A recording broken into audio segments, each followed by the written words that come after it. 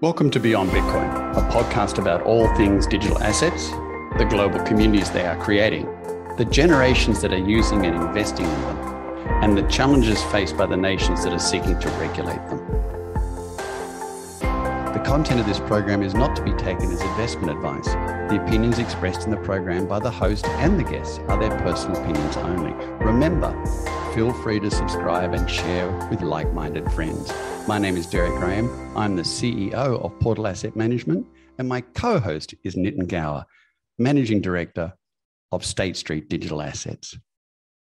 Good morning, good afternoon, good evening, wherever you are in the world, and welcome along to another episode of Beyond Bitcoin. And of course, here with me today is my friend and colleague, back from an extraordinary adventure again, Nitin Gower. Hello, Nitin. Hey, Derek. Glad to be back, and I can't believe this is our first podcast recording while you've already had one without me. So I'm excited to hear about that, and also great to be back. Hopefully you had a great break. I had a great break. I learned, I read, and I cooked, which was interesting. And so glad to be back again, Derek.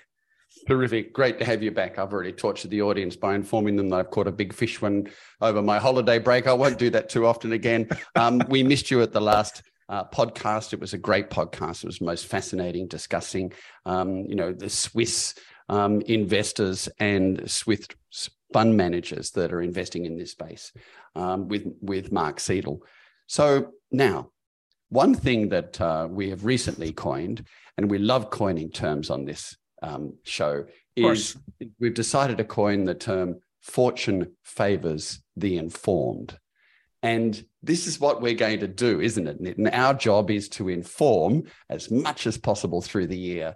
And today we're starting with an extraordinary time you've had at Davos. Now, I thought to myself that really you attend sort of 3 lifetime amazing conferences, at least every year.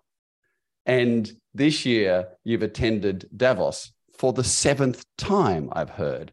So I'm really keen to learn what makes Davos tick. Why is it sitting up there in the snow at minus 15 degrees Celsius? Are there subsections of Davos? For the audience, we hear about this a bit in the press and the media, mostly very high level discussions, but really crypto bats well above its weight, doesn't it, in Davos? There's a lot of crypto discussions there. So what was it like this year, Nitin? Yeah. So I think Davos, I made that a staple of one of the events that I do. And I do 3 or 4 good events every year. And some of them are small ones that I have to do it. And some of them are you do it to support your colleagues and the projects that you support. And Davos is interesting, Derek, because to me, it's been going on for quite some time. I think it's 37 plus years or whatever. And it's always in winters. It's always in the town called Davos, which is about 3 hours from Zurich.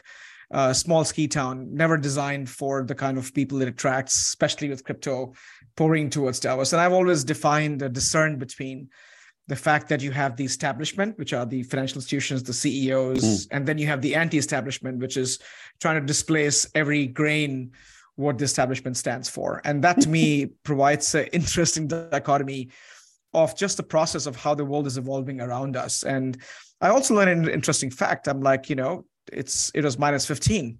So it was quite cold for most people. And I questioned to say, why is Davos always in January? And January and February are 2 of the coldest months in the region around the year. And I was told that because the Economic Forum, which is the usual event that happens, and I think crypto has been there for now 7 years, which is the 7 years that I've been going to Davos, is primarily to dissuade what these events attract is the protesters and folks who come in to protest against, largely the leadership of, the politicians and CEOs who are making decisions and having an impact. And it is an economic impact in many cases. The moniker of Economic Forum has been to improve the state of the world. And as we know that things have improved, but there are things that have also not gone great. And so having in winter makes it harder for many of these individuals to protest. And you still have some share of those protesters. And I find the mix of those protesters somehow not confusing crypto people, and crypto people work very hard to make sure that they're with them, but they're protesting in their own little way to displace the financial system and to make it more accessible. And so it's just an interesting vein of thought in that. So they're creating a weather moat around a highly topical event. That's right. So that's quite a brilliant plan. I can imagine, however, the Nordic states being the ones that could survive that minus 15 degrees. They just think it's a walk in the park for them. They'd just be wandering around the place. But what an extraordinary thing to turn around and say, if you want to come, that's fine, no trouble, set up a tent, but you won't survive a day. Yeah, and it is like, fortunately for me, I had gone to Antarctica last December. So I was quite well equipped with shoes, and it gets hard, and you'll find these amazing folks with their suits and Italian shoes really struggling to walk because of the ice on the road and the slopes that they have to cross to go from one tent or from one location to another location. So it's quite hilarious. But one thing I would say, Derek, historically, I find high quality of people. These are founders, investors, leaders.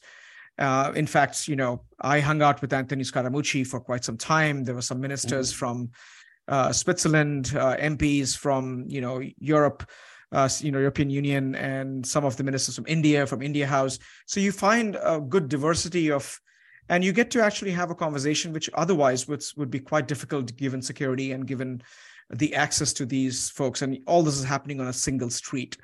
So you can imagine 8,000 people combined, the normal economic forum crowd, which are by invitation and quite expensive to get into that circle. And then you have the crypto folks, and they're interested in knowing what we are doing, because there's all kinds of messaging, and it's curiosity that brings them to our set of the house to look into what crypto people are talking about. And we, of course, are curious, and there are some open forums. So to me, I begin to now view this as a more intellectually stimulating event. And the Economic Forum entity that manages this are quite amicable too, besides what you see in the news. I mean, they have shuttles in the night, and it can get quite expensive, and it's hard to find taxis in the night. So they have shuttles, and they don't, it's not only restricted to the Economic Forum badge holders. If you are actually holding a hotel badge, so your security cleared, they will give you the rides that you need in the night. So it's quite, they're quite open to that, which of course we also contribute to the economy, because there are 8,000 people, and we're spending all kinds of money in the region. We're spending $10,000 plus per night in a hotel room. The economy is highly contributed to. Hey, Nitin, tell me, firstly, what is the sense? What is the feeling of Davos this year versus last year, both for just the general feeling and for crypto? And also, give us a view of the landscape of Davos, just before we delve into what's happening with crypto. How big is crypto within the landscape? Is it just one of the many, many subsets that are happening there? Those sort of things. So over to you. Yeah. No, it's absolutely great. And I think looked into some open sessions that I could go to, and some of the programming that you could see from Wall Street journals and Financial Times and many of the media organizations who are organizing with CEOs like Satya Nadella. I met IBM CEO, which the company that I used to work for. And so the general theme I would classify into a handful of normal economic forum themes. One was looking into resiliency, right? And I think this is, again, coming from past 2 years of war and the resiliency of supply chain system, impact on economy, and impact on jobs and pandemic. So there was a normal sense of how do you make to slow down the global disruption, and what do companies and governments and entities need to prioritize to ensure resiliency in the systems per se, supply chain systems, healthcare systems. That is quite a significant conversation on that. And second thing was, and this is the good old adage, right? Is, if you're looking into, the difference between resiliency and diversification, right? In the sense that if you want to have resiliency, you need to have diversified systems, and oftentimes you sacrifice resiliency for efficiency. So this tug of war between resiliency and efficiency, I think the focus this year was on ensuring that you have diversification than decoupling. As you know, and this is not the crypto decoupling, but this is the decoupling of economy, where you begin to see the rift between at the geopolitical side between China, Russia, the BRICS nation fighting for commodities. And we've had this conversation in terms of the price of commodities and global macro impacting the price of Bitcoin. But this is more towards not promoting decoupling, but going after diversification and looking into that no region is an island, and looking into what is the future of globalization, because in the last 2 decades, the world has tried to become, homogenized and erase boundaries, and that has changing again. So I think the pendulum is swinging in the other direction, and they're trying to have the balance so that there could be world peace and we could do more constructive things. Energy was a huge issue, as rightly so. You could still see Al Gore and his passionate plea, and he was quite animated in that forum where he talked about, the net zero future. How do we look into the balance between consuming energy that we need to grow and progress, but also reducing the emissions, which is harming the planet in terms of, temperature rising and the impact of that on health, displacement, physical damage to the environment and the property, and the resulting economic impact. There was a lot of D&I, which is diversity and inclusion, was an interesting awake theme, because there was no real concrete grounding to this theme to say, we need to have diverse workforce, which has been there, but there was no real, it was just there. It was lurking around, I think, if at least from my vantage point. And then you had, of course, space and innovation, a lot of focus on space. What's interesting is when they talk about space, but Elon was neither invited nor he applied to come, Elon Musk. And there are reasons. I think he's tweeted about the whole thing that he finds it incredibly boring and it's not his cup of tea, and he just chose not to go because he's just one of those rebellious executives. But there was a lot of conversation on space economy and how it has the vast potential to change the world, not just from mass, but the resulting technology that has potential to have better, cleaner energy. Nuclear energy was huge. In fact, one of the sessions that we were at Blockchain, you had one of the film directors who came in, and he actually was writing, and it is Oliver Stone. I've actually got to sit in front of Oliver Stone and listen to him talk about, his focus on nuclear energy is misunderstood, and there's a fear that's preventing from its usage, and it's a clean form of energy, and we should focus on understanding the science behind it. And so, and was there discussion around fusion, which was, of course, is a big breakthrough in the last 12 months? Yes. In fact, there was an author who Oliver Stone brought with him, and he talked about some of the science of it and what we should focus on, both fission and fusion, and the ability for us to be able to understand the technology, and that maybe fusion, again, may be more constructive, but it has a length of development, and we can look into building these and not rely upon, and these are immediate energy sources that we can. And then again, it also leads to the fact that you need enriched uranium, which could potentially be used for destructive purposes. There are a few of those conversations per se, but energy independence and not reliant upon fossil fuels was, again, in the same thematic element of energy and so it is. I think it was quite constructive and interesting. Extraordinary. So that's now the traditional. Intellectually, it must have been fascinating to be able to be there and attend that. So you're extraordinary. I couldn't sleep for the whole week. I slept on the flight back. It was just because you're up. And I'll tell you one more thing, Derek, which was an amazing experience to you. Of course, the rooms, as you mentioned, were $13,000 average a night.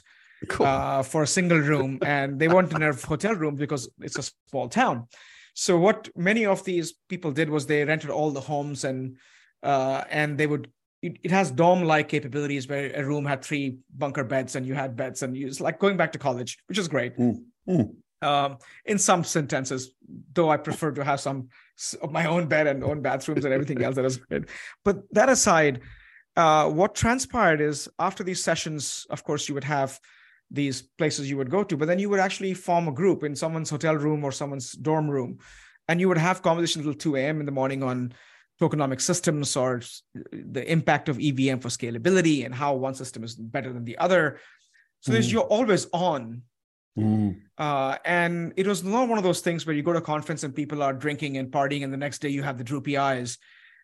I could see a lot less of that. In fact, there were some, of course, it's still human, but most people took time to have these conversations as opposed to going to this, and there were a few parties happening every day. As you know, there were parties happening till 4 a.m., but people didn't take time to do that. People took time to actually, at least the people I was hanging out with. And so we learned a lot, and we also debated a lot of things, which is much needed debate, especially in this times, I think. So crypto, talk about the theme of what crypto is about. Obviously, 2022 was a year of, as we saw, the contagion of the incompetence, as we named it. You named it earlier in the year.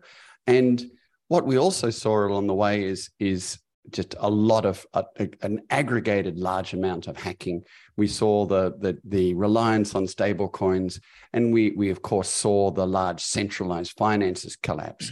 Now, were they discussed at Davos as something to resolve, or proof that crypto shouldn't exist?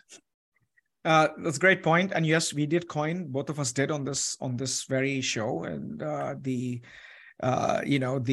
contagion of incompetence. In fact, I actually formed a deck, which I think we'll discuss at the next show. What I would like to discuss with the intention of this, the thematic element of this of crypto Davos, and that's a different set of Davos on the same street. The street is called Promenade.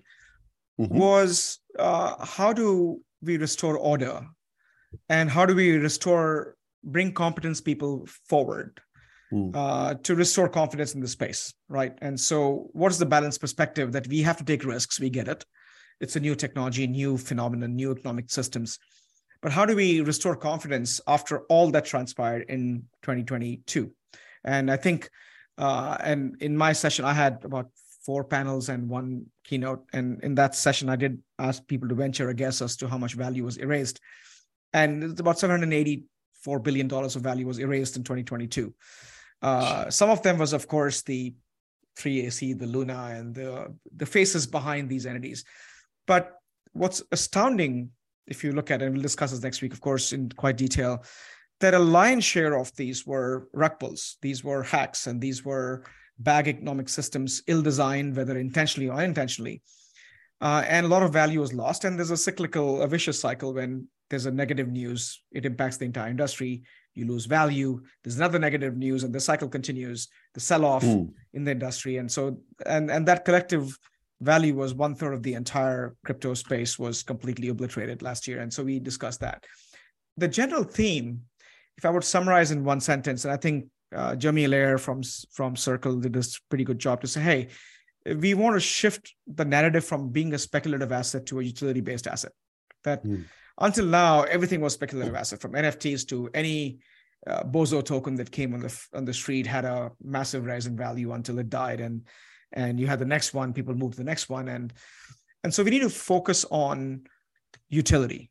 And we have again discussed here what gives token its value, what can we do to discern and define in our valuation mechanism at Portal Asset Management, as you know, is what gives token its value. And we have devised 8-factor, 36-factor models to understand this industry and look into what's momentum versus what's a long sort of held belief behind these assets. So that's one thing. But there was a general sub-themes of Great Reset. Let's rethink investment. Let's rethink founders. Let's rethink technology. Do we need, and in that, my context was, again, I personally believe that we need more investment infrastructure and so on and so forth. Then you had regulation, which was the fallout of all that had transpired last year, right? In terms of, and we can double click on any of these you like, Derek. And the thing is that, are we over-regulating this? And MiCA came out, and prior to this, MiCA was still not a bill yet. We talked about 40 US bills and US going towards enforcement action quite aggressively. Germany influenced its own regulation even before MiCA became a law. So we're looking into this as a regulatory arbitrage problem, where will this become a bookend issue and completely further destroy what could have been a better market, and makes it, is that Great Reset also a reset for regulation? A lot of conversation on stablecoin and CBDC, for rightly so, because stablecoin was the highest traded token last year. 7 trillion, by the way, was traded on stablecoins as a payment instrument. So of course, Circle was right front and center. Amazing presence they were going after, and I had dinner with Circle, and they had amazing hosting capabilities, real conversations, real talent in discussing regulation, but also reminding the industry that they're there for a reason, and they're doing all the things by the book, and they haven't gotten any challenge from perspective. And there's a back to basics conversation of custodial wallets, focusing on disintermediation, which means don't create more intermediaries and really focus on collapsing those layers that exist in the financial system. And the general thinking was that fraud that transpired is like any other fraud. Bernie Madoff was compared to SBF. In fact, Bernie Madoff was 50 billion, SBF was short of 10 billion. And then data ownership and identity took center stage. So last year's NFT, this year there was very little comment on NFT and metaverse. In fact, nobody wanted to talk about metaverse at all. Because like, okay, we are completely distorting the industry. But then they said, hey, identity is a human right and we need to own our data from that perspective. So I'll pause here. These were sub-themes, which I think were, to me, I remember having this conversation 7 years back. I think we are back to having this conversation again, which I think is quite pertinent in the times we live in. Yeah. Look, it's just recently, yesterday, I posted on LinkedIn a discussion about rebranding the whole industry. How do you rebrand this industry? Now, that was inspired by our great friend and colleague, Michael Casey at CoinDesk. And Michael put this sort of theory out there, and I gave a whole lot of suggested names that it could be and asked people to comment on it. But, this industry is called crypto. It refers to as the cryptocurrency industry. Well, we as a firm, Portal Asset Management, we don't invest in currencies. Currencies are for trading. And so what we're focused on is utility tokens and non-fungible tokens, security assets. These are the things we're interested in, utilitarian aspects of it. And this industry, the name is just wrong for a start. The concept that this entire industry is a currency, despite the fact that these, the nature of digital assets enables them to be transacted in such a way that you'd think it was a currency, they're not. And so the need for this to become a utilitarianly driven industry is really profound. It'd be nice that the industry itself recreates its name and is able to really talk about a name that better reflects what it's all about. So that is, I think, a really important part. You talk about this trillions of dollars worth of stable coins getting transacted. That's an interesting irony in itself, isn't it, Nitin? Because, you reverse out of a sale of Ethereum, and what do you reverse into? A stable coin. You sit in a stable coin and then you buy into the next. And then you reverse out of that into a stable coin. Hence the reason stable coins have such large volumes of utilization, because they're still the way human beings relate to it, because they can still value something in units that are relevant to fiat currency. Now, in due course, that'll change, and maybe Generation C, Generation Crypto, will start looking at things and factoring it into a cost versus a Bitcoin. And their mind will start working as a Bitcoin fractionalization of a dollar. And so we'll see that change. But these things do take time, but they're going to have to be driven at a high level. And I think that's where Davos plays a real role in it. And Davos plays a role in changing community views on things. It changes a role in creating, better ways of hopefully countries working together in harmony. But certainly in this area of crypto, which seems to me to be disproportionately high at Davos, considering it's actually a very small industry. I'm seeing that they see this as terribly important. And so I think the quote that I enjoyed a lot was I think it was a Barclay quote.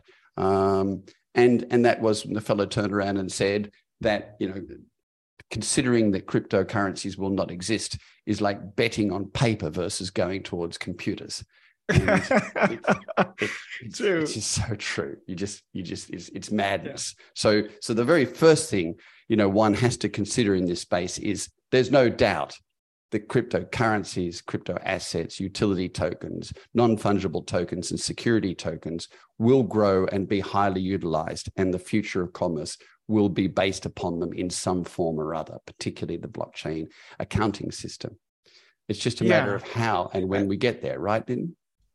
True. And, just to Michael Casey, I met him again. This becomes an annual meeting now. And I did convey your fellow Perth citizen or Perthian, who's a Perth, and I hey, Derek says hi to you, and he reciprocated that, and we had a great conversation. Nice. And I congratulated him on accomplishments that he's had, because I think CoinDesk and his team, actually his whole team was there. I met folks like Nicholas Day and Ledesma and all these folks who actually read their articles, and I said, you do a important service to the industry, not only what they have done in surfacing all the messaging around their own parent company, DCG, as we have seen, but also FTX. And so to me, that's a really important part, and bringing all those intellectual conversation forward. So I think there's a great catch up, with Michael. But I would say this, that Switzerland, Davos, not just from a World Economic Forum perspective, but Switzerland has always been crypto friendly. The Zug claims itself to be the crypto, town. You have Lugano, you have Lucerne, you have Zurich. Many of these sort of cities in Switzerland are competing to attract talent and attract capital around the world, and making laws easier, having much clarity in regulation. So I think there's a little bit of that too. And there's a solid number of funds there too in Switzerland. Exactly. So, talk about L1 is a large fund there, venture capital fund. And what's interesting about L1 is not just its size, but the fact that it actually has pension funds in it. It has government funds in it.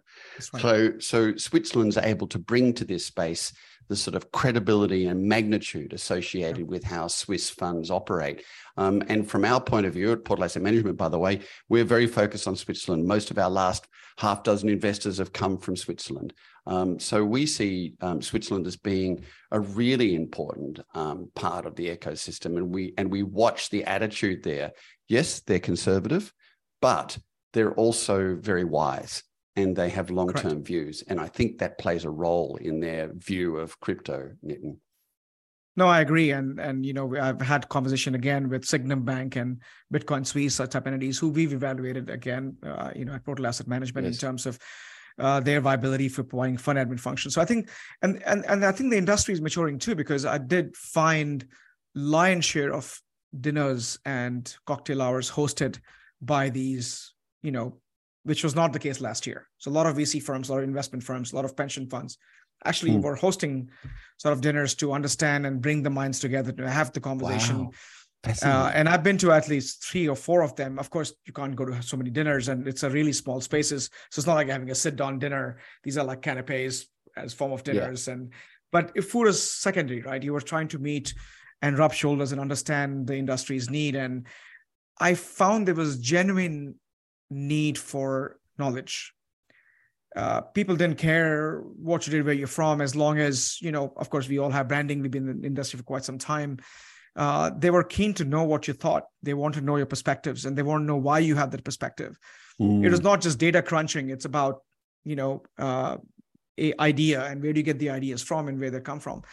And that to me is maturity, right? We're not simply just being swayed by a momentum or something that's happening. It's actually asking for opinions and going after the opinions. And we went to the historic Seoff Hotel, where a lot of conversation historically has happened during, financial crisis, before financial crisis, looking into political, look into risk of politics in the industry. And this time I was part of a conversation that is hosted by another blockchain founders fund, which was looking into, a founders capital rather, which organized just 100 thought leaders in a room, just discussing as to where the industry is heading, what we should look into, who are the new players, do we have the right infrastructure, which I think was very, very powerful and very illuminating, I would say.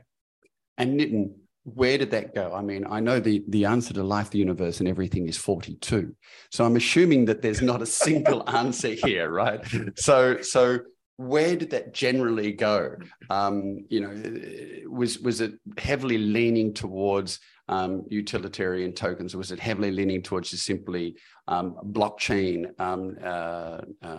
validation solutions, or was it leaning towards large economic changes and central business and CBDCs?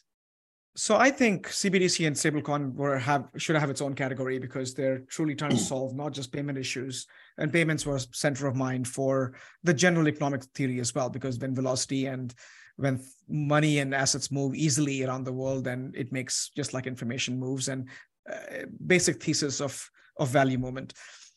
I think I found a lot of conversation on infrastructure, and I actually was very vocal on that in many of my panels.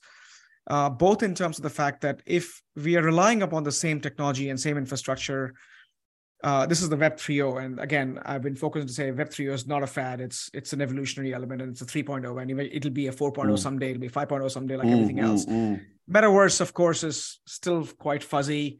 even though I've taken time to understand it, but it's not exactly a household term, and people always equate them to. And the thing is that infrastructure, meaning, do we have the right pipes? Do we have the right internet speeds to communicate the validation, verification of the coordinated systems that blockchain is? Impact of quantum, for example. And this is like 2 a.m. calls as to what is the verification validation. Do we need the chipsets, the 5th generation of ASIC chip that has developed for mining? Can we utilize that momentum to reduce the cost of energy that these systems consume? These were really, really serious conversations today. Do we need more investment for us to be able to achieve the objectives we were trying to achieve?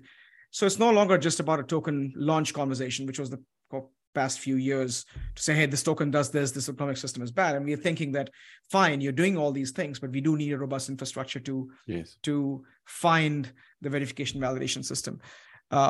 Those were very pertinent conversations. And when focusing back on tokenomics, historically, tokenomics was something that people needed to have. How many tokens you have, demand, supply, who consumes, who spends. I think now, because of the rug pulls, it's a new industry that, in my opinion, that's emerging, which we'll go into detail next session, Derek. Because, I spent some time researching to say, why haven't, in spite of having all these risk models, why were we not able to catch these risks? Yeah. These are serious conversations, I think, by investors, and asking them the right questions.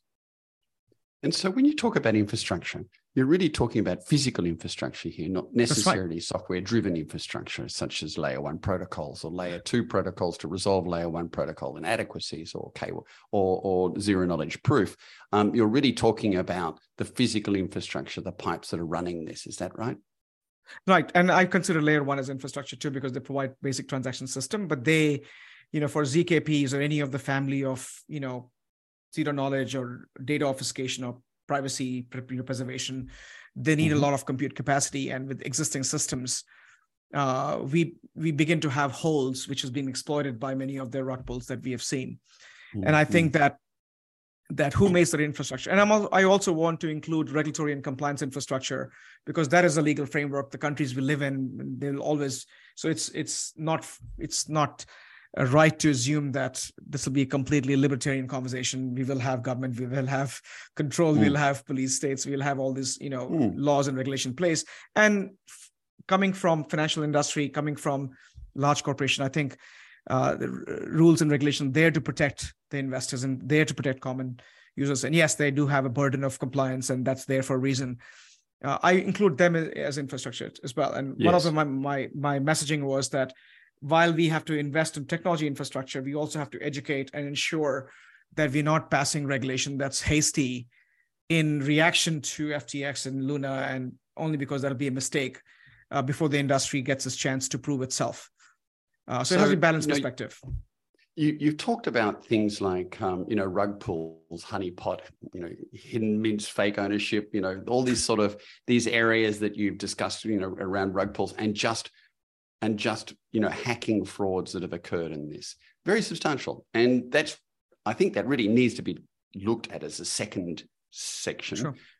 First section being that of centralized finance fraud, or good old-fashioned fraud, probably hastened, improved, and made at ease by virtue of how liquid digital assets are.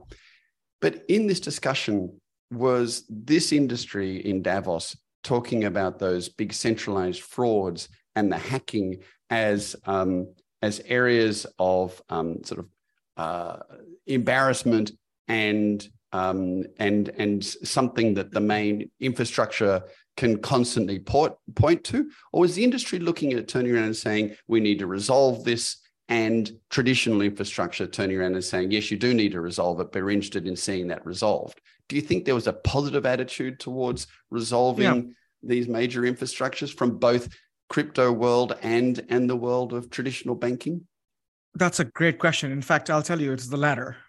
In fact, there was hardly any time that was spent on FTX and Luna and Terra. There's so much in news which I was very pleased with, because we've had enough conversation in the news, and it was more towards constructive conversation. No one talked about SBF or FTX or what happened with Luna or whatever. We were more talking about, okay, what do we need to do to fix it? right? What is Excellent. where should we focus energy on 2, 3 things, and we're getting too distracted with, NFTs and metaverse. And are we ready for NFT metaverse? If we're not ready for it, then let's understand what we need to do to be ready for it. And my pitch in that conversation, in various sort of sessions and panels that I was a part of, in some cases intently listening and absorbing, but also when I had opportunity to speak, is to again focus on the fact that we need to make that investment, understand that we're not building sort of castles and foundation of sands.